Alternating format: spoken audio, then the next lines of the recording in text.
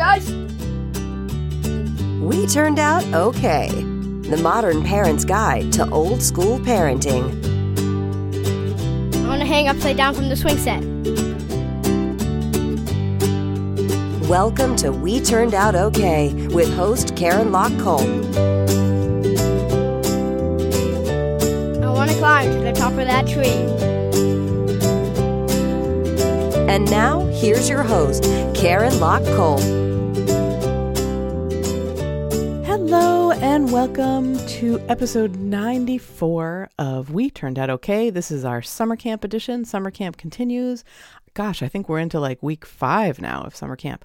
I think there's going to be 8.5 weeks total because August ends between Tuesday and Thursday it becomes September on a Wednesday or a Thursday, I guess. And so what I planned for is episode, I feel like it's 102, is going to be that Tuesday, and it will be summer camp. And then what we'll do is we'll go into the next week, will be September, and the next week we'll resume our regularly scheduled programming. So we'll get back to interviews and we'll do our regular kind of non-summer camp stuff.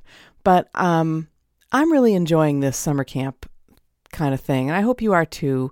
I love Tuesdays where we get to explore activities that you will enjoy, your child will enjoy, and you'll learn something about your child, or your child will learn something that's really good and important and interesting and fun. So today's is no exception.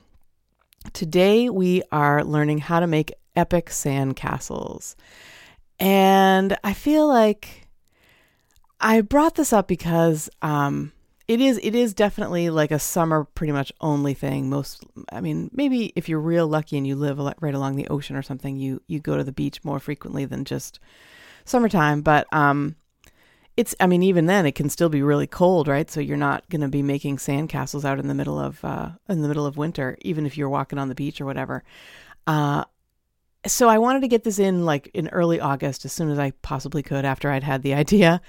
And, I'm just going to read from a book. So this book is called How to Win Games and Beat People. It's a takeoff on the old book, I believe it's How to Make Friends and Influence People.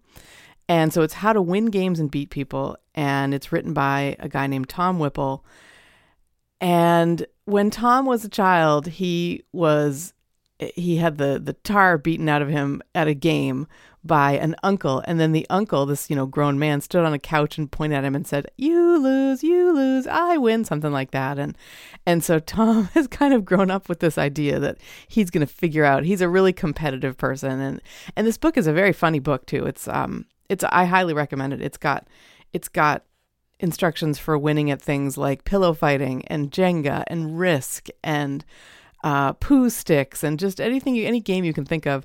And just to give you a kind of a little bit of a range, the pillow fighting chapter is written by Tom Whipple, but in it so what he does is he interviews experts in all of these things. So the stone skipping expert, for example, is like the world record holder of stone skipping and has skipped stones like 88 times or something. And really quite remarkable. But the pillow fighting one, I love this. It's a military strategist that he gets to talk about how do you win a pillow fight. It's a great book. And the chapter about sandcastles, he's talking about sandcastle competitions, but I really felt like there was a lot that could be translated into you go to a beach with your child and you build a great sandcastle. So I'm not looking at this as a competition. I certainly don't expect that you'll stand and point at your child and say, my sandcastle's better than yours. Although maybe Tom Whipple would do that. I don't know. I hope not. And I just thought I'd read a little bit from the book because I think he's going to say it much better than me. So the analysis for building a sandcastle starts like this. Most people get it wrong from the beginning because the first mistake when building a sandcastle is to use a bucket. The sand just doesn't come out. It's airlocked, says Matt Long, professional sand sculptor. Anyone who has carefully packed a bucket and then turned it upside down will know the feeling. The sand forms a vacuum with the base and stays stuck on by suction. So you shake and you prod and you tease and you bash an upside down bucket with a spade, and even before your sandcastle has begun, you have undermined its structural integrity. The solution is simple, says Matt. Take a bucket and, quote, cut the bottom off. When he builds sandcastles, he makes construction so big that they would not do badly as real castles. He packs the sand in tight and uses lots of water, and crucially, he does so in situ, which means that he's sitting there. It's right at the site. He doesn't turn it over. He just builds it right where he wants it. In that way, rather than having to turn your bucket upside down and then coax out the sand, you just pull the sides up and reveal a perfectly bonded shape already attached to the ground below. And Matt's recommendation, the professional sandcastle sculptor, his recommendation is to take a big paint pot, remove the bottom, stand it on the ground, pack it with sand and water, and slide up the sides. Then you have a block of sand to cut. And Matt also, or maybe this is Tom Whipple, recommending, he says, get some successively smaller paint pots and you could even build a tower, one on top of the other. Matt says, that's the very basic way to create elevation in sand, because that's where the drama is, to make sand do what's not expected of sand. When sand is standing up 2, 3, 10 feet, that's when it gets dramatic. And that is how you build a sandcastle. Now, we haven't done this, but when I shared this idea with my newly 12-year-old Jay, you could just see the wheels turning. I mean, the idea of, here's a way to build a sandcastle that will stay put, that won't sort of break as you're bringing it out of the bucket or whatever. I think we're going to do this. And if we do, I'll let you know how it goes, where we take the bottom off of a bucket and bring the sheared bucket to the beach and do some sandcastle building with it. Isn't that a great idea? Just have it where you want it. Like, and pack it in to this container that doesn't have a top, so that you're not using something that creates a vacuum. And I was thinking about it too. It doesn't necessarily have to be like a 5-gallon paint bucket or something like that. We could do this with recyclables. Like, we could just cut the top off of one of those little containers you get from the Chinese food, not the paper ones, although I suppose that I don't know, maybe that would work. But I was thinking, we often, when we get Chinese food, we get it in like quart-sized plastic. It's like soup will come in a quart-sized plastic container. And if you cut the bottom off of one of those, you have a little tower. Basically, you have a little way to build a little tower. That might be even better for small hands.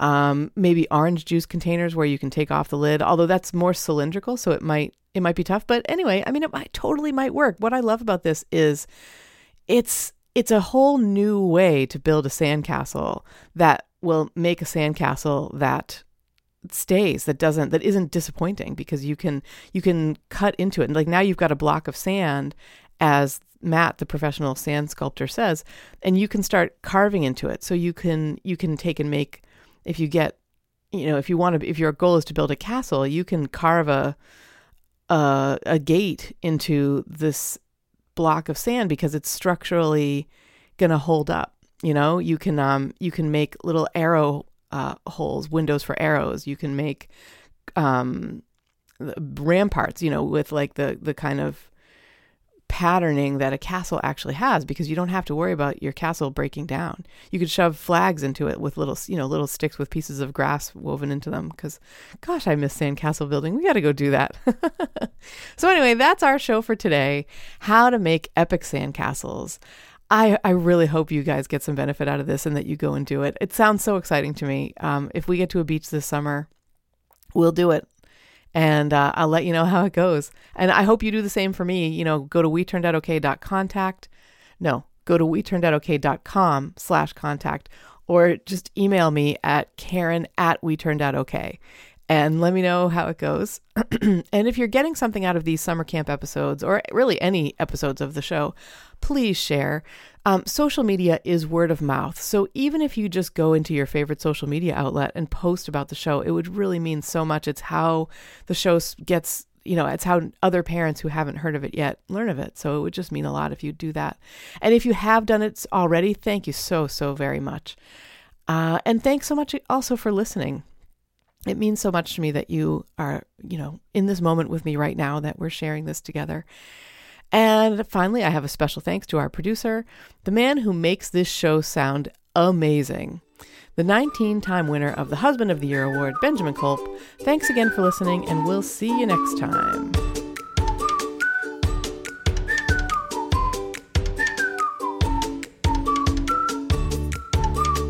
Thank you for listening to We Turned Out Okay.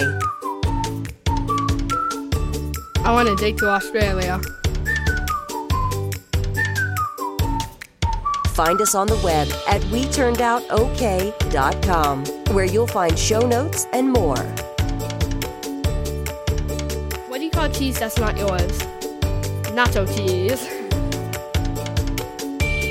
And remember, we only go around once. To be the best parents we can be, let's relax and enjoy the ride.